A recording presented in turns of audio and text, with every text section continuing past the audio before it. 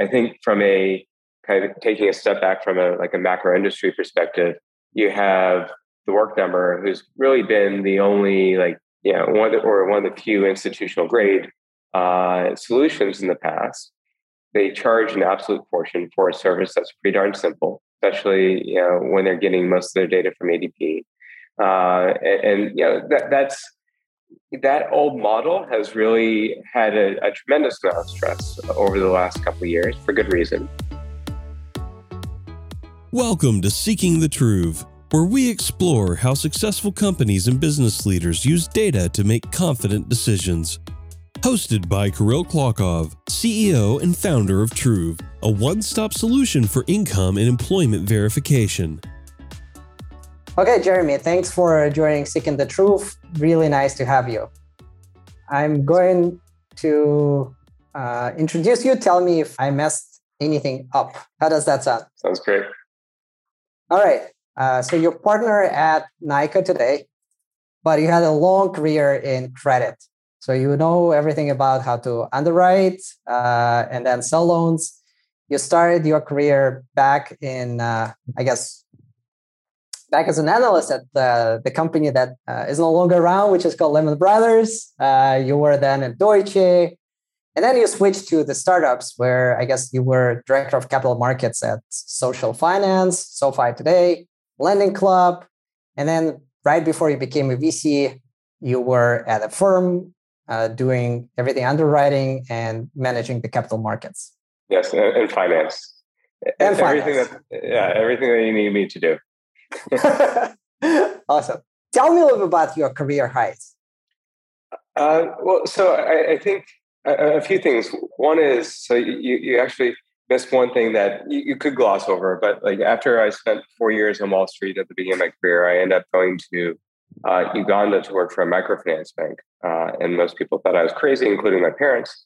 But it actually taught me, it's the reason why I got into fintech, because here I was in the middle of Uganda, trying to figure out how to take that business model, expand it throughout East Africa, and to a population that hadn't had traditional financial services.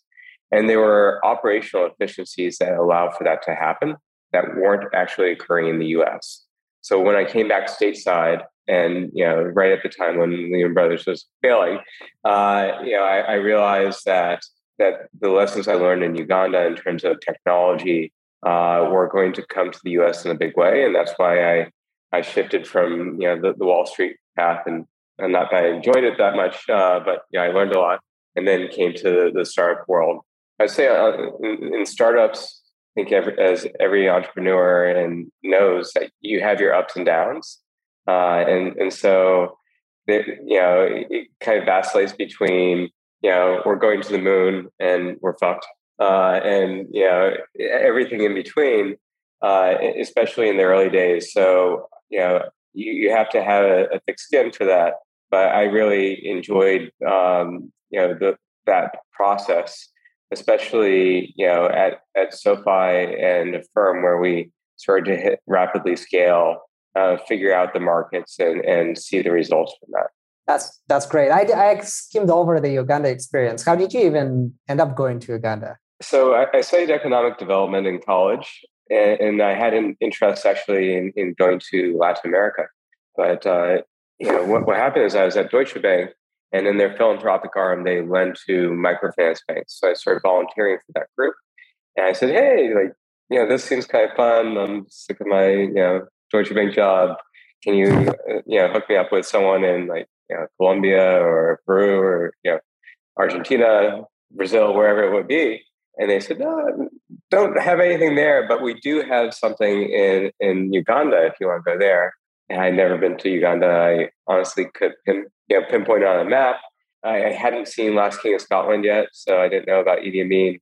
But I ended up meeting the CEO of this microfinance bank, who was actually an American guy, and he had co-founded it with a Ugandan gentleman, and so really liked them and what they were building, and just took the shot and moved to Kampala. That's an awesome story. I like how you switch from banking to Uganda and to fintechs. That's pretty incredible story. Well, if you can do business in Uganda, you can do it anywhere in startup land. It's just not that hard compared to doing business in East Africa. That's incredible. For people who'll be listening, what's the biggest learning or lesson that you want to share with people who'll be listening? In terms of career path, I would say whatever job you take, don't think that you're planning for 20 years in the future. Figure out what skills you want to build over the next 2 to 3 years, and how that role will help you, build up those skills. And those are the types of jobs you should take, not necessarily what you think you want to do in 20 years, because no one knows what they want to do in 20 years. So you have to kind of build up step by step, and find where you can thrive, in whatever organization you join. Great. Okay, I guess we're going to talk about underwriting. So I'll just shoot the questions. What's missing from the underwriting today? Well, it's interesting. So in traditional consumer underwriting, I think we're at a point where FICO scores have never been valid for the broader population. But now there's broad realization that they're even less effective, especially, I think, post '08, it's important to note that credit has been somewhat discouraged. And so there's been a generation that's come into the system who, unlike their parents, decides to, transact on debit cards versus credit cards. And so, or delays buying a home or delays buying a car. And so they're somewhat like credit invisible in our current system. And so, at NYCA, we've been very focused on ways to better disseminate credit through better data. And some bureau data is very valid and useful. But there's also a lot of data about individuals and their behaviors that are outside of bureaus today. So that could be bank account transactional data and payroll. So like you go to the source, a consumer's money comes from work, right? And so if you can tap into work, you understand a lot about that individual, how long he or she's been working at that job, the progression of income, the volatility of that income, and that can help assess creditworthiness, quite a bit. And I think that's been missing from general credit assessments over the years. Okay, so now you have this new sources of data. How does that change the underwriting process? If you start from like the very beginning all the way to the end, kind of should you be looking at this data? What are the common pitfalls? Well, I think there's two sides of this. One is, how do you optimize your funnel? If you're a lender, how do you make sure that you get as many people through as possible? So traditionally, you don't want to put them through like KBA, knowledge-based authentication, because 5 questions about, what was your mother's, maiden name, or, what, color house was next to yours and where you grew up. These are very difficult questions that sometimes the mother's maiden name you should know, but the rest are tough. So, I think the application flow has to be somewhat streamlined. And so you want to ask the potential borrower minimal questions and things that they know to get them through the funnel. And so that's the emphasis, that you typically put on. But if people, for whatever reason, don't qualify, or you don't have enough information through that process, then you go deeper and deeper and deeper into the consumer's credit profile, by asking for additional data sources. And I think that's become, worthwhile for consumers to go through, and much more trustworthy. Like, the first Plaid-oriented integrations, like no one wanted to put that in their info. And now I think it's become commonplace. And we're seeing that in payroll as well, where, payroll is much less threatening, I would say, than bank account, because you think, I give my routing and checking number, can't someone steal my money? And the answer is no. But in the US, there's a stigma against this. With payroll, there's not much someone can do with username and password, and it brings very useful information saying, hey, like, I actually do make money. You should trust me, and this is the way I prove it. So I think it's a very effective tool to not shake out the funnel too much, but bring more people into conversion. In terms of like the talking about conversion, how did the funnel change since the COVID hit in the last couple of years? We've been moving more and more online. It's less offline process. What happened in terms of the conversion and how you should be thinking about the funnel? Well, there are much fewer paper applications now, and you sit in a fintech startup, you're like, why is there paper at all? But the reality was, whether it be in auto or mortgage is still a mess. Just a ton of paper, and so I think it's been a great boon for the fintech industry to say, hey, we've got a solution for this. I know, bank, you were reluctant to actually use this, but your customers are ready. No one can go into the branch today, and we've got tools that that can manage your risk tolerance and bring in quality loan applicants.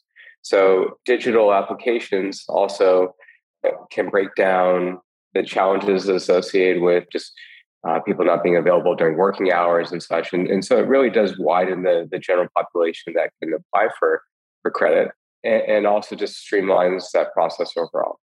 So if the process is streamlined, everything is digital, I guess it's also set up for fraudsters, right? Because you don't need to show up, you don't need to present yourself. How do you think about fraud in this digital environment? So fraud is, I would say, probably the least understood part of consumer credit and in small business credit as well. You saw rampant fraud in PPP, and I think it's going to take us years to figure out the full extent of that. On the consumer side, I think fraud is probably the most important tool that out there to actually fine tune your credit funnel. So at Affirm, there's multiple ways to actually, but you're not just assessing someone for credit. The first thing is, Kirill just came to apply for a loan. Is this really Kirill? And if it is Kirill, then it's like, okay, then we can underwrite Kirill as an individual and decide whether he's creditworthy. But if you say, I'm going to assess Kirill's credit, and then I guess I'll double check and make sure Kirill is Kirill, there's a lot more risk in that process. So fraud should be front and center of any credit process, especially when you're going online, fully digital, fast application, instant delivery. It's the critical component to developing strong credit models. So talking about credit models, so it used to be just FICO, right? Let's just run FICO, get the FICO. How do you think about the credit models now? So more inputs, more types of data. How do you even test the model? How do you think about the model that makes sense for your business? I think it's a daunting task at first to create a credit model. Lenders have been developing their models over years and years. I think the problem on the traditional finance side is that's a linear regression model that takes months, if not a year, to update, and that's just not a dynamic way of looking at a large population. On the fintech side, I think the modeling techniques have been proven to work quite effectively, and not that there are sophisticated banks that are using ML models and know how to implement them correctly. So, I think if you take the average community bank, they don't have the resources to get a data scientist to actually build that for them. Capital One is pretty darn good at it, but X bank, like my hometown bank, probably is not using ML models. On the fintech side, I think there's a lot of talk about throw FICO out the window. I think that's really overblown because everyone's using bureau files. The difference is FICO has its inherent biases in it, and if you have the raw data that makes that FICO, you can come up with your own score if you think you can do better. So what most modern lenders are doing are taking data attributes associated with FICO, developing those into signals, and then testing those signals versus you can backtest them versus populations that you've proved in the past or declined in the past, and try to see what's most effective. But it's taking the bureau files, it's taking bank account transaction data, it's taking payroll data, it's taking context. So did a borrower my favorite thing in the personal loan space is, the lead come from Credit Karma? Did it come from direct mail? Or did it come from someone Googling, I need money now? And just based off of that, the sourcing of the applicant, like it's highly predictive that the person who's Googling, I need money now is going to be a worse borrower with equivalent FICO scores than someone who comes in from Credit Karma or direct mail. So how would you think about those channels then? So is it just because of the fraud or the intent, or why one channel would be different than the other when you run a scoring model? It's behavioral. So at a firm, we found out very quickly, fencible goods were higher credit risk than non-fencible goods. So to sell someone a beautiful sofa or a mattress, that's less risky than DJ equipment. Or electric skateboards were a tough one for a while. You figure out these patterns, but literally, and there's brand association too in buy now pay later. So there are premium brands, and then there are not so premium brands. And for equivalent bureau data, you're going to get different outcomes depending on who's attracted to that brand and why. So that's just. So you can have an attribute associated with that brand. You can have a higher cutoff depending on how you're thinking about risk as well. But source, is a really interesting behavioral characteristic. And there are plenty of other ways to assess behavioral characteristics. Like you have the folks like Zest who pioneered how are you moving your mouse? How fast do you type? Do you misspell words and things like that? I've been kind of less interested in that and more interested on fast and generally accurate decisioning and not getting that last 0.1% of approvals. Okay, so the world went from everybody has a car, credit card, house, building the credit file. That's kind of how you get better terms. Now, there's more variety. Some folks just don't have credit file at all, more debit card usage. What do you think is going to happen in the next few years, let's say 3 to 5 years? How would the market change? Well, I think digital offerings are going to continue to proliferate. I think in general, consumer finance will continue to be a fragmented space. So the dreams of the financial supermarket or the credit card that solves all problems, everyone's trying to do it. I don't know, maybe there will be 1 or 2 breakout products, but there's not going to be 8 kind of centralized solutions to consumer credit issues. So you're going to continue to have fragmentation, lots of custom solutions depending on what type of credit is needed. For auto loans, as more cars move online, used cars move online, different type of there's a full range of housing finance now, whether it be traditional mortgages, HELOCs, but also on just non-traditional ownership structures. And so that's going to, and by that I mean kind of lease to own oriented setups or other designs. Folks like Divvy and Landis are in that bucket. And on the consumer side, for large dollar, even small dollar purchases, if the credit's available at checkout, that's going to continue to be an effective tool to solve that specific problem. And I think consumers when they say, I financed this couch versus I have $1,000 balance on my credit card. So let's now shift gears. So now you decided that Kirill is good. You want to give him a loan. What do you do with the loan in the background? What do we do with the loan? Well, so the loan is onboarded into the servicing system, right? And so, servicing is an incredibly underrated or under-focused area of how loans succeed, right? And so you have a lot of, so at nyca, we've invested in, businesses that actually help on the servicing side. The Peach Finance, which was founded by Eddie Ostischer, who is my colleague at a firm. He built our servicing system. He built a Nova servicing system, and now he does it as a service. And so he's very good at it. But, having a fully flexible platform on the back end is super important. So if you want to offer a different loan type that traditionally doesn't fit into the traditional models, that's critical. as well as digital means of communication. So the overall servicing experience, consumers expect not only readily available information, but also the ability to get answers on any questions they have very efficiently. And so through use of chatbots, text communication, email, and really specialized call center technology, I think consumers can have a better and quicker resolution. And it's also just much more efficient for the businesses to run that today. So you were talking about servicing, but also I wanted to understand what happens in terms of capital markets, right? So you send it to a servicing company if you want to keep it on your books.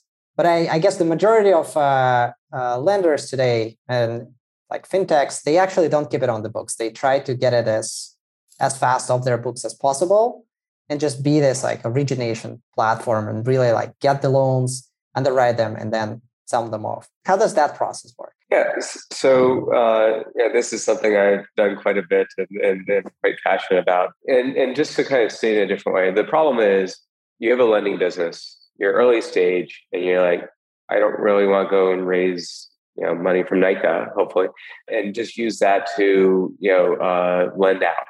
And like I need leverage on this, or I need to sell this exposure so I can take the money I get from NYCA and I put it into the operations of the business. So that's actually a real challenge because when you start out, you have no track record.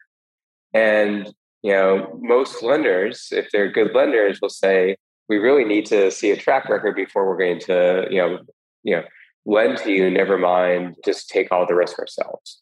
So there's a bit of a dance that goes on for a couple of years, frankly. So it's not an easy process, but the challenge is, how do you use kind of near-term financing to be able to demonstrate that you know what you're doing? And then the next step is you go and say, okay, like I raise a few $1,000,000 from friends and family to go and demonstrate that my product works. Then I'm going to take it to X lender and say, look, I did this 6 months, no defaults, or maybe that would be too tight of underwriting, but so here's a data set. Here's how I'm actually building up the business. Here's where I think it's going, and you at least have something to show.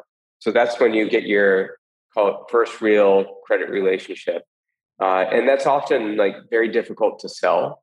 Still, in terms of like offloading all the risk, so you often do need some degree of equity capital supporting, call it a lending facility. But then you build up a bigger book, show more track record.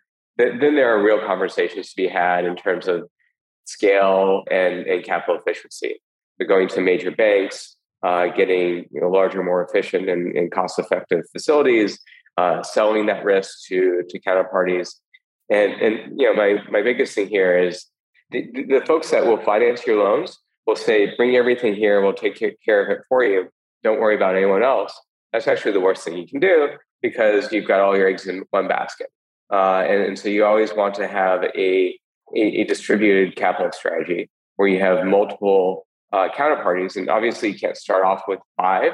You start off with 1, but you want to diversify your capital sources to make sure that if one shuts down for whatever reason beyond your control, like you've got other trusted partners. And I think that's the real secret to capital strategy is, don't put all your eggs in one basket, diversify risk, find partners that you trust, make sure that you've got true alignment.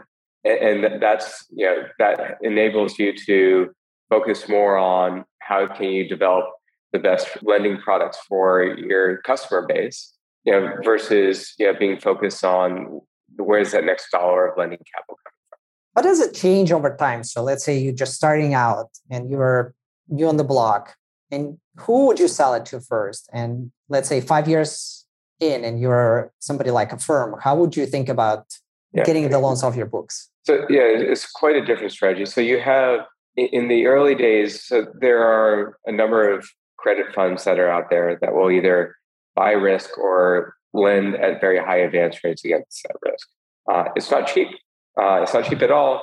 They charge very high rates, and they should, because there's a lot of risk involved. the issue is that you want to graduate from them eventually, and they know that. But they also, want you to be engaged with them for as long as possible because they're doing a lot of work up front, and you want, you're being a partner to them, and so they don't want you to run away, and you want to support them as well. But from there, it's you go from, call it, credit specific funds.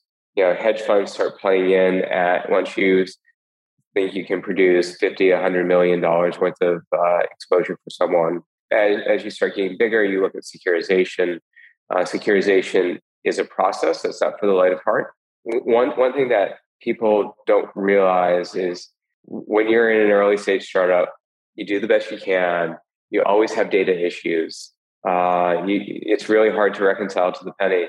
When you start getting into sophisticated capital markets relationships, you need to tie to the penny. You need to figure out how to do that. You need to build systems that help ensure that you're able to tie to the penny and know where every dollar, every loan is at every moment of time, right? And that's a big project because nothing is built in its terminal state up front. I can say that with surety. But as you're approaching securitization, there are banks that will help you with that process. And securitization is really just a public financing. And the reason why you need to spend so much time on the data side, client side, is because everything has to be buttoned up. So if you have a warehouse line from good friends at Morgan Stanley or JP Morgan or Goldman or whatever it is, and you're like, oh shit, there's a bug in our system, they're not going to be happy, but they can work through that process with you to reconcile everything and get everything on, good to go, and you move forward from that. If you find a bug in your system with an active public securitization, it's a real problem. It's kind of like, not to go into crypto land, but if you have a smart contract's kind of dumb in that there's always corner scenarios that aren't thought about, and so if you have a smart contract that triggers, it's like, oh, this thing collapsed. That's the last thing that you want it to do. Versus if you have a lending relationship, it's like, okay, this is a problem. Let's work through this together. As long as everyone's working in good faith, you can come up with a good solution. So securitization, you got to be locked in. You got to have great confidence that your data is accurate, that you can continue to do that your underwriting is going to continue to be at the standards that are dictated by that financing. And what that allows you to do is access a lot of major investors who are looking for that mature product and are willing to make a lot less money because it's a mature product rated by a rating agency and supported by the major banks of the world in terms of underwriting. I like how passionately you talk about securitization and capital markets. I'm sure you have some stories. Anything crazy that happened that comes to mind? I don't know if you can go into details. Well, I not with securitization. I'll give one story, and I will remove names to protect the guilty.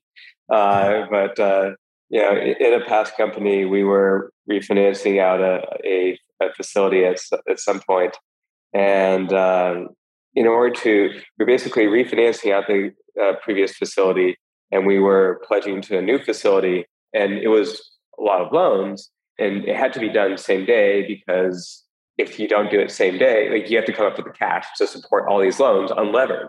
So let's just say you've got $100 million worth of loans and your advance rate is, 80%, then you have $20 million against those $100 million worth of loans.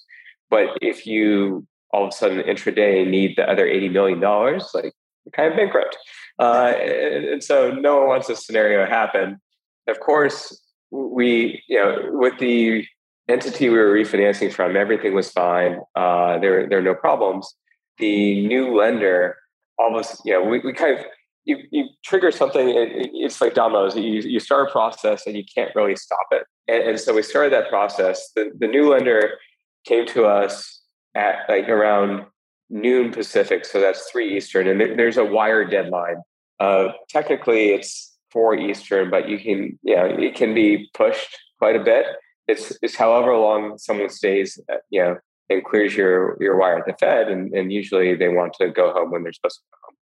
So anyway, the new bank comes and says, hey, like we're missing all this documentation. In fact, like this entity isn't set up correctly.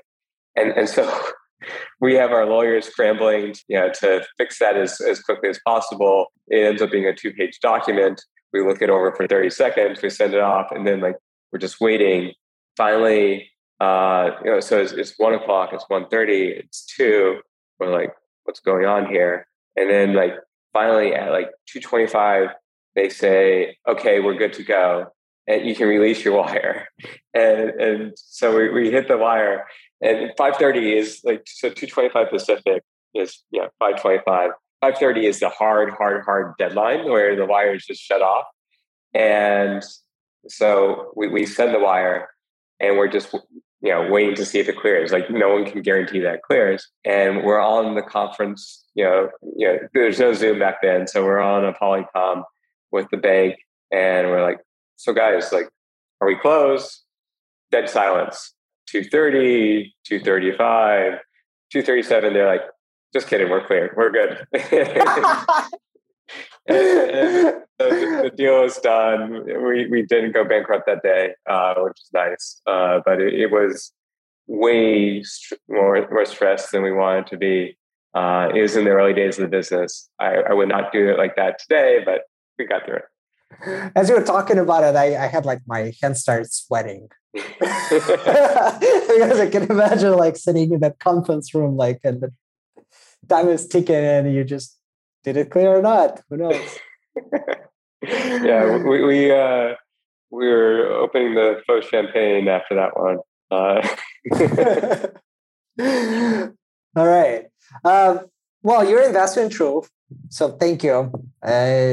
I really enjoy working with you, and highly recommend to all the entrepreneurs who will be listening to this that Jeremy and nyca are great partners. I guess you've been looking at this space for a little while. Why did you decide to invest in the space, and why did you decide to invest in Truth specifically?